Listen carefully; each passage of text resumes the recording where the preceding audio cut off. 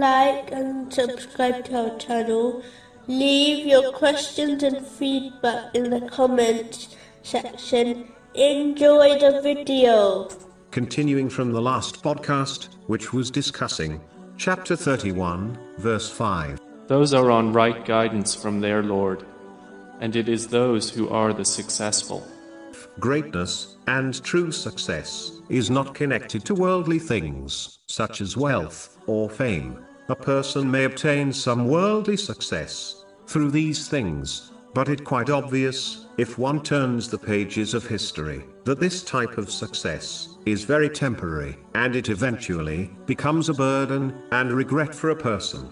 A Muslim should never believe that superiority lies in these things, thereby dedicating themselves to obtaining them, while neglecting their duties to Allah, the Exalted, and the creation.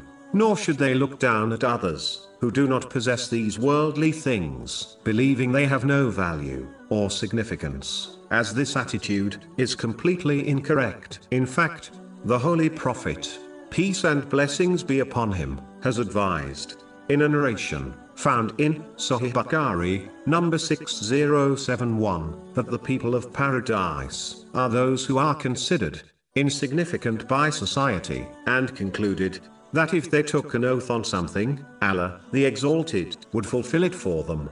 True honor, success, and greatness in this world and the next lies in piety. So the more one sincerely strives to fulfill the commands of Allah, the Exalted, refrain from the prohibitions of Allah, the Exalted, and be patient with destiny, the greater they are, even if they appear insignificant to society. Chapter 49, verse 13. The most noble of you in the sight of Allah is the most righteous of you.